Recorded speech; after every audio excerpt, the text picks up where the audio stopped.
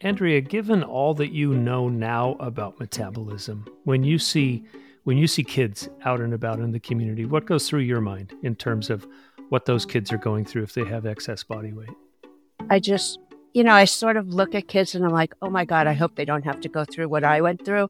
I hope that they go to a great doctor who understands that there's something out there that can help them. And I hope that they get help way earlier than when I got help. But I hope that they don't have to go through the emotional and the physical trauma that I went through. And that they can figure it out earlier. And that they don't have to be, just eating carrots and celery in their lunchbox and feeling guilty about not having what they want to eat and not enjoying their life for what they can enjoy. This is Fat Science, a podcast dedicated to the science of why we get fat. No diets, no agendas, just science that makes you feel better. This podcast is for informational purposes only and is not intended to replace professional medical advice. I'm Dr. Emily Cooper. I've been treating patients with metabolic issues for over 25 years. I'm on a mission to raise awareness about metabolic dysfunction and why diets don't work. Hi, I'm Andrea Taylor. I've been fat, very fat, chubby, morbidly obese, and done almost every diet ever invented. They all worked until they didn't. I've known Dr. Cooper forever, but when I became her patient and we learned metabolism was the real problem, wow, everything changed, and I've never been healthier. And I'm Mark Wright. It's time for Fat Science. Wait, does this podcast make me look fat? Welcome to Fat Science. I'm Mark Wright, along with my friends Andrea Taylor and Dr. Emily Cooper. It's great to see you too. Great to be back. Hi. So on the show this week, this is going to be really interesting, metabolic syndrome and children. And the reason that we wanted to cover this topic is that metabolic syndrome and metabolic damage can actually start when we are children, not only by the things that we do, but also the genetics that are inside us from birth. So this is going to be super interesting. Dr. Cooper, if you could just kind of set the table for us on this one, how common is metabolic syndrome or metabolic dysfunction in children? It's becoming more and more common. And we're seeing that really over the past decade, the numbers increasing. But right now, I believe obesity in children is up to 20% of kids that kind of are in the category of obesity. But along with that, we're seeing high levels of, with or without the obesity factor, we're seeing high levels of triglycerides in some kids, blood pressure, blood sugar, cholesterol, even fatty liver markers. And so we're seeing quite a bit of it. But the problem is that a lot of kids don't actually have any lab work or screening for any of these conditions.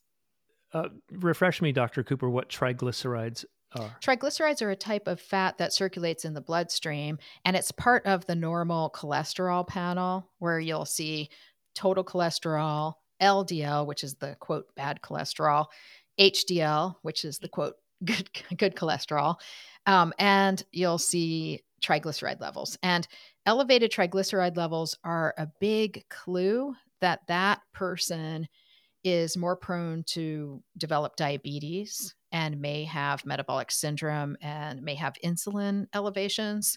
And so it's a great marker for identifying problems, and it's a simple blood test. Can you tell just by looking at a kid if they would have metabolic syndrome, or do you have to do blood work? Well, you really can't tell from looking at someone. You would have to do an extensive workup, including blood pressure, blood work. And just like in adults, you can have metabolic syndrome at a completely normal weight. It is a higher chance that you would have metabolic syndrome with a higher weight, but people at normal weight can still have metabolic syndrome. And in adults, 25% of adults of normal weight have metabolic syndrome. So it is pretty significant, but we don't want to be just focused on body weight with kids. Although that is a lot of times the presenting issue that parents come to the doctor with is, why do they have an elevated weight? Yeah, I'm wondering, Dr. Cooper, for parents out there, what would some of the signs be that would cause me to say, "Hey, maybe we should go seek some help on this stuff"? Well, one of the most common, kind of more obvious signs is an imbalance of body weight versus body height proportionality. So with kids, obviously they're a moving target. They're always growing. And so before a growth spurt, they'll put on some weight, which is totally normal, and then they grow a little taller. And there's some key areas and key times where this is really pronounced. So for girls, it's age 9 to 14 when we have the most, most productive growth spurt, basically. And in boys, it's a little bit later. So it'd be like 11 to 17.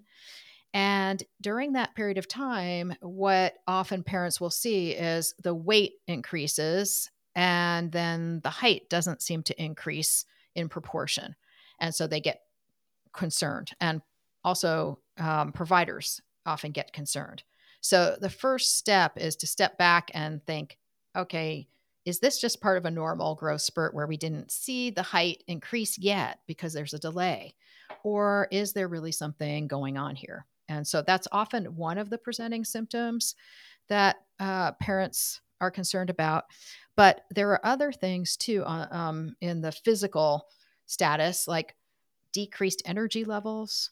So, fatigue, kids who really have a hard time getting out of bed in the morning, don't really have the energy for exercise, kind of are perceived as being fairly sluggish. That sometimes is a presenting symptom as well. But many kids are really active and have plenty of energy, and they may still have metabolic syndrome or metabolic dysfunction. I think we should also ask the question right out of the chute here, Dr. Cooper. Why is it important for us to know if a kid is predisposed to metabolic syndrome or metabolic dysfunction? Why is it key? It's really important to maintain a healthy metabolism throughout childhood because if metabolic dysfunction sets in or metabolic syndrome, it can actually impair aspects of development during key developmental periods. So, for girls, for example, often when there's an underlying problem with elevated insulin levels or any of the aspects of metabolic syndrome, girls will often begin puberty too fast at too young of an age. It's called precocious puberty. And on the opposite side, boys will have a delay in their puberty development. And so that can really throw things for a loop if during the normal periods of transitioning from pre-puberty to puberty, we're having some kind of interference in that process. So that's one of the key things that happens in childhood where we want to have a healthy metabolism to make it through those stages. But also, it affects quality of life. And so, if we have metabolic dysfunction as a kid, most often kids feel less energetic. There may be imbalances of blood sugar regulation that can cause problems with attention, focus, cognitive, and mood issues. And there can be issues also with just body image because of disproportionate weight increases that are just kind of abnormal with respect to the height that's increasing. And acne can even be a symptom of metabolic dysfunction in kids, and that's no fun for kids. Yeah, yeah. If people haven't heard your story, Andrea, I'd love for you to spend just a few moments because I think this is so important to talk about your story. Just because it hits so many markers in terms of understanding metabolic syndrome. You started dieting at the age of 8, and just take me back to what was the dynamic in your house? Was it your mom that came to you and said, "Hey, we gotta do something about this"? I think that it was sort of just an obvious thing, like, um, you're too big, you're too chubby, um, let's do something, let's go on a diet. I mean, my mother was always going on diets. It was the 60s, it was the time of the mini skirt. My mother was very fashionable. I wanted to be fashionable. I wanted to wear all the same clothes as all the other little girls. So I did want to be on a diet. I did want to be skinny like all the other girls. So I went along with it because I thought that was the thing to do. I wanted to be like all the other girls. Could I be like all the other girls? Not so much. Um, but I did go on the diets, and I mean, the doctors put me on the diets. They suggested, well, she's got to, just eat this, no potatoes, no rice, no this, no bread. Um, so it was when Weight Watchers first started. So we did that. And I mean, my whole family did tend to be heavier than thin, but not really like me. Maybe my dad a little bit more, but my brother was an athlete. So at that time, he was a skinny kid. And, I did sports. I was a dancer. I think we were talking about before that I did ballet, but I was always sort of the chubby kid. So as I got older, it got worse and worse and worse. It didn't feel good, to be the chubby kid in the class, to be the one. And I did love, like I said, I did love fashion. I did want to wear all the latest clothes. So I wanted to fit in. I wanted to do it. It wasn't like um, it wasn't as if somebody was forcing me to do something I didn't want to do. I wanted to be like everybody else. Hmm. So I felt like the diets were the end means to that goal. So, Dr. Cooper, I'd love for you to weigh in here because there were two things going on. Andrea was genetically predisposed to metabolic dysfunction, and the dieting then kind of exacerbated the whole thing, didn't it? Yes. One thing to keep in mind is what happens in childhood does set the stage for our adulthood. And genetics are genetics. So if you're Oh, born yeah. with genetics that put you in that category of being weight prone and resistant to like what's considered normal weight in our population, then that is something that's just really ingrained in your genes. But then the methods that we do to try to manage that through restricting calorie intake, increasing exercise, can lead to long term metabolic damage beyond just that simple original genetic problem. And so it's good to think about how these things in childhood affect us as adults, and why it's so important to catch it in childhood really is because it can affect that child's future health, not just their weight, but their cardiovascular risk, diabetes risk, stroke risk, as adults. And so the beauty of treating these things in childhood is that it's so rewarding because you can see it with the families that we see, generational families. The earlier you get on this and start treating the underlying problem, the less likely it is that they're going to go on and suffer those same consequences that their parents did, because of not being diagnosed at an early enough age and not intervening at early enough age and not breaking the diet cycle, that people do throughout their life. And so by addressing it early and improving the underlying metabolic function, discouraging diets, you can actually change the trajectory for these kids so that as adults, they're not as affected at all as how they would have been had they not addressed it. We did genetic testing for, I was trying to get into a trial for a new medication that was coming up. So I did have genetic markers that were for obesity. And then also, when I first started with Dr. Cooper, I mentioned to my mother something about gestational diabetes was one of the problems. And I mean, I was over 50 at that point, and my mother goes, "Oh, I had that." Mm. So I found out that I had that, which is one of the things that is also a contributor It is. to. Yes. Maternal gestational diabetes is definitely a risk factor for both the mom and the offspring for the future. So, for future risk of diabetes and obesity. And other things would be if a child's born at small for gestational age or large for gestational age. So that means if Mm. you're born at term, but you have a low body weight, that could be a risk factor for future obesity. And then if you're born larger than average size, also that could be a risk factor. It's not so much the weight that's the risk factor, it's what it represents. And so being small for gestational age can be because of some type of dysfunction, maternal metabolism dysfunction that was impairing the fuel utilization in the offspring. It could also be exposure to certain things like smoking and other things in pregnancy. But being large for gestational age could be a sign that that mother had gestational diabetes that was maybe even undiagnosed. Because, yeah, So, Dr. Cooper, what's happening with gestational diabetes? What's happening in the yeah, mom? that's a great question. And we want to keep in mind gestational diabetes is underdiagnosed. So the estimate is that 2/3 of the cases are missed.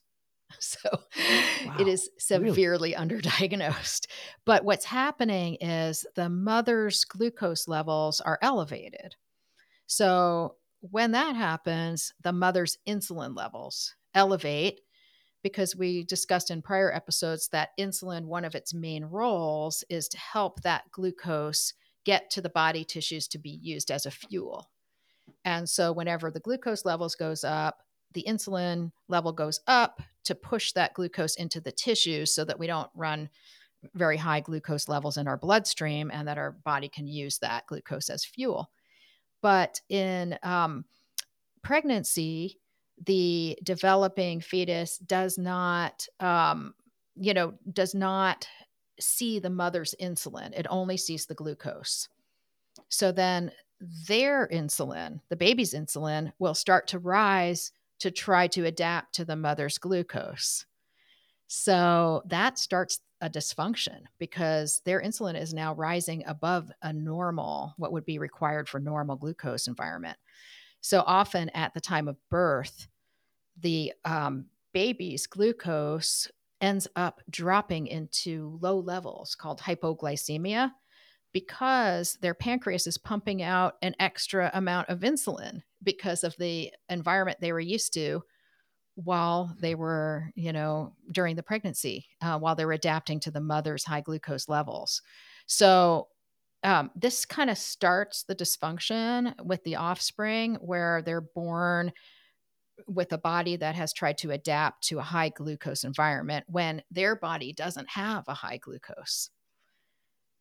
So Wow. hopefully that makes So sense. for moms, yeah. So for moms listening, if they've had gestational diabetes and their kid is struggling with some of these issues, that they really need to put two and two together and say, oh wow, maybe that's what's going on in my kid, right? Totally. Yes. And even Yeah. if they don't know if they had gestational diabetes, certain clues could be problems with jaundice in their offspring. That can be one of the clues.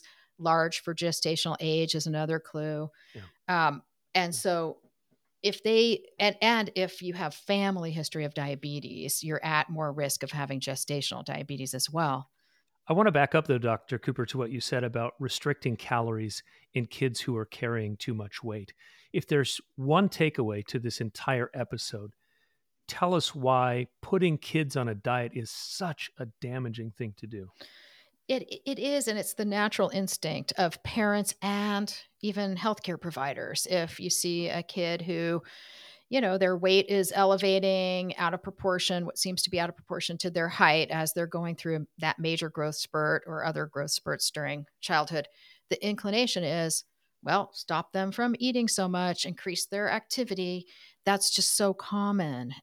But the true issue is that if you do that, you're taking a person who may already have a metabolism imbalance and putting an increase, an amplification to that imbalance by triggering famine signals to elevate in the body that are powerful weight gaining chemicals.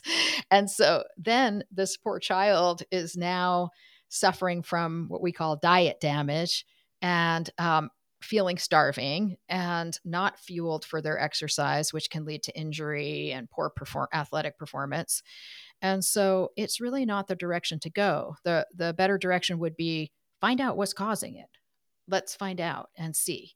Now there may be opportunities to, you know, improve the quality of the diet, or get a little more physical activity if it's below a normal amount. You know, there are kids that maybe could benefit from improving their diet quality, getting more activity. That's not necessarily going to solve a true metabolic issue, Hmm. though.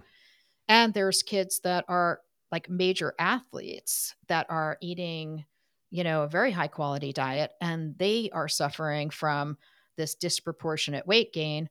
And they're also being told to just exercise more and cut out their calories and eat less. And obviously, they feel unheard. They know that can't be right. And when I talk to kids, I talk to a lot of kids, they completely know that's not right. You know, they're very excited when I tell them, no, yeah, that's not right. Let's not put you on any kind of diet. They always smirk and they always are like, see, I told you it's not the I right. knew. Yeah. I knew it, you stupid Yes. adults. Andrea, you said that you were a dancer, and you told me the story that your dance teacher, you were quite a good dancer at about 11 or 12 Yeah. years old, and your teacher sat you down, and She what did made she tell you? she made me make a choice about whether I wanted to continue being a ballerina. She said, you know, you're a really great dancer, you're a really great ballerina, but at 11, you really need to make a choice whether you want to continue being a ballerina, like for real.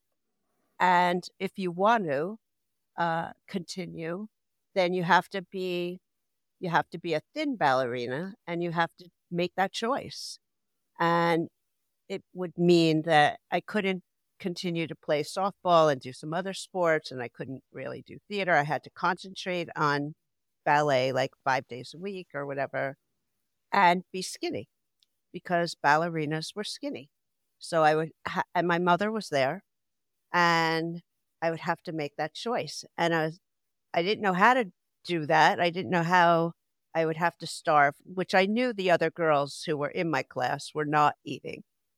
And I thought, I can't do this. I like lasagna. I like Chinese food. And this is not happening. I Yeah. can't do that. And it's And so I was important a to say really you were not overeating. I mean, you've told us no, time and time again, you were no. just eating a normal amount of food, I but was your eating a normal metabolism amount of was food, storing it. Yeah. and I just wasn't that wasn't going to be my lifestyle. Yeah. And as much as I thought I kind of wanted that, I thought it was glamorous, I thought it was beautiful, but that wasn't going to be my choice. And so I just stopped. So, Dr. Cooper, this is such a great example of why fueling sports activities is so important. I think I told you before we started recording, a friend of mine from high school wrestled at the 101 pound level, and he was constantly depriving himself of calories and jogging and spitting and just trying to make weight over and over. And when you wrestle for 4 years in high school like that, and today he's carrying a ton of weight when I've seen pictures, on Facebook. But talk to that parent about just how critical fueling activity is, because orange wedges ain't going to cut it No. when you've got kids running for 90 minutes, right? Yes, exactly. And just listening to Andrea's story, can you imagine Mm. an 11-year-old girl who's in the middle of the most important growth spurt of her Yeah. life is being told to go on some extreme diet to lose weight while exercising? So that's Oh, really a disconnect between our, luckily there are some coaches today who are aware that that's not good for our body. And there is a little bit more body acceptance now, but it's still really, really rampant in the athletic world to give kids that type of advice if their weight's elevated and they're athletic to just go on these diets. And then there's certain sports like you're mentioning, the wrestling is one of the sports, the dancing, where there's a real aesthetic body focus and the need to meet these like really ridiculous weight requirements. And it's happening to these kids while they're in these developmental stages too. And if they're lucky enough to not have the genetics for obesity, for example, or diabetes, then maybe they could squeak through it and not suffer as adults. But if they have that genetics, that is going to be about the very worst thing that can happen because it amplifies the underlying dysfunction so much when you go into that food deficit situation, especially as a child. And so I can't tell you the number of adults I see that in our patients, we track all the progress and we look at it all statistically. And the group that is the most resistant are those adults who were competitive athletes as children. They're most resistant to weight balancing efforts and metabolism balancing efforts because they often, as kids, were working out for like 4 hours a day, dancing or gymnastics or ice skating, different kinds of sports that are really demanding, and they were not fueling it. And some of them were purposely not fueling it in order to make these weights. So it's just like your friend, it's really hard in that group to restore what we call like metabolic trust in the body that you're not going to starve because as a kid you set that stage as you're when you were in the most vulnerable developmental period not fueling the body, and that really put the body into some level of shock. I know there's a lot of controversy about like all the new drugs that we have, like Ozempic and um, some of those drugs with kids. But how early would you ever start a drug like that with kids? Well, a drug like that category of drugs, there are two medications in that category, what are called the GLP-1 mimetics. Yeah. There are two that are FDA indicated and approved for kids 12 years old and up. So you actually can start them age 12 and up. And but there are other medications and things that we do use in kids that are dealing with metabolic dysfunction, depending on what is really going on. So you do have some other choices as well. And the main thing is, I have seen some kids as young as 2 years old where you don't necessarily start them on medications, but you're monitoring things Right. and you may be able to steer their care away, their general medical care away from things that can further aggravate their condition. So, for example, in kids, a lot of mood medications can be problematic. Hmm. Like ADD meds ADD or what? meds as well. Yes. Depression, anxiety, ADD Ah, meds, all of those can have some metabolic consequences and trigger more dysfunction.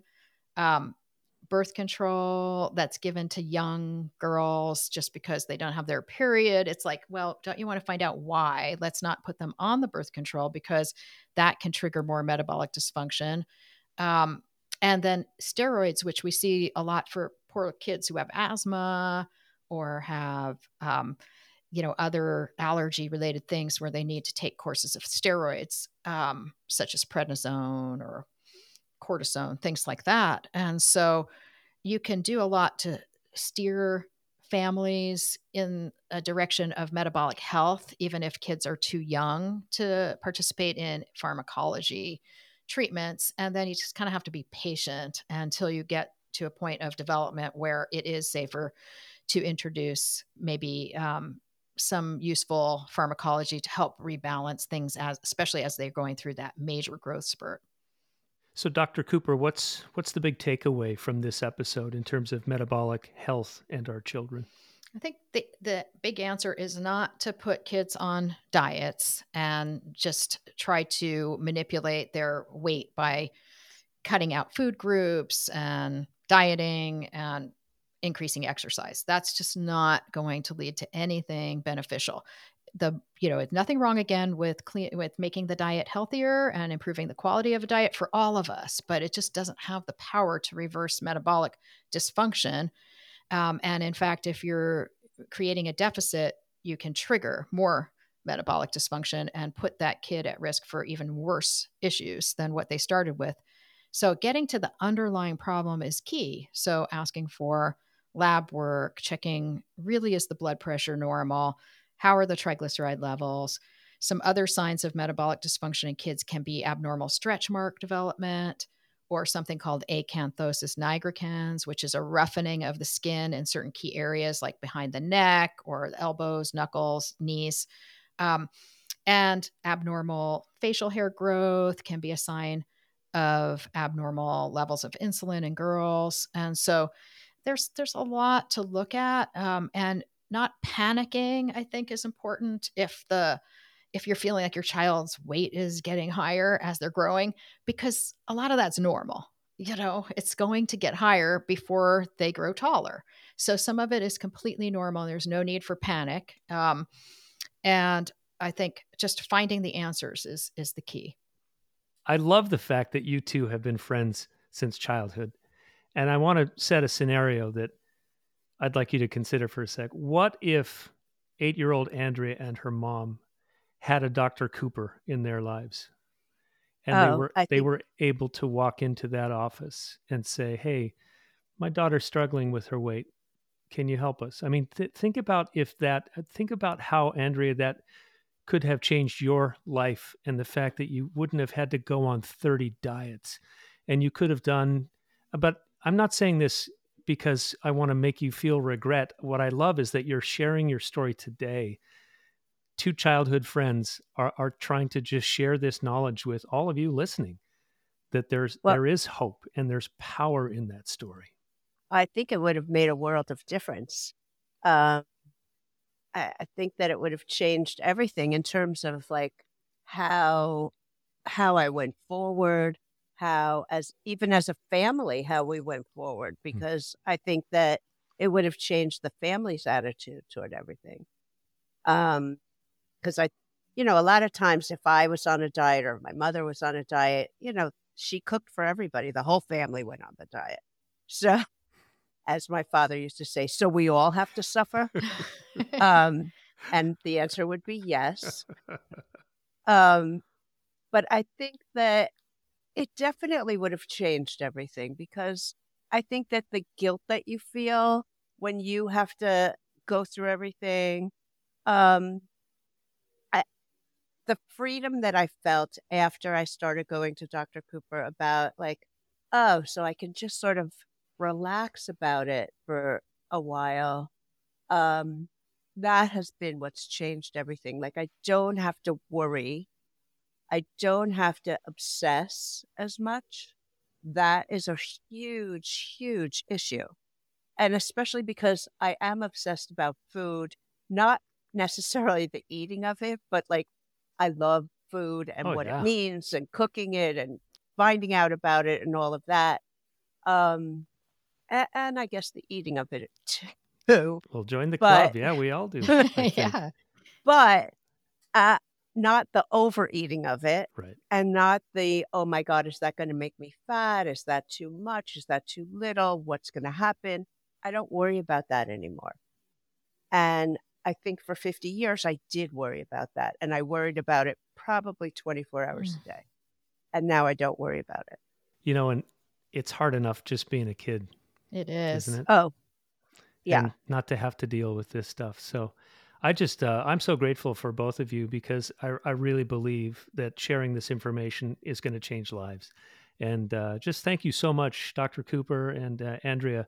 You two are just amazing. And it feels so good to share this information, because I know it's going to help somebody listening out there, and a kid whose life is going to be different I because of hope this. so. So, Oh, I I hope hope so so. too. yeah. Another thing that we often don't think about is how much sleep kids need. And sleep deficits are shown to really heighten risk for metabolic dysfunction. And kids do need a lot more sleep than adults. And depending on their age, it may be 10 or 11 hours, or it might be 9 or 10 hours. If they're athletic, they always usually need more. So that's a key area to watch for, is adequate sleep. All right, so there you have it. Kids and metabolism. It's a thing, and there are solutions. Dr. Emily Cooper, Andrea Taylor, Thanks so much. This has been another edition of Fat Science. No diets, no agendas, just science that makes you feel better. I'm Mark Wright. Thanks for listening to Fat Science with Dr. Emily Cooper, a Work P2P production. New episodes drop every Monday.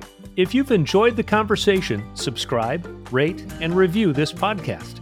This production is for informational purposes only and is not intended to replace professional medical advice.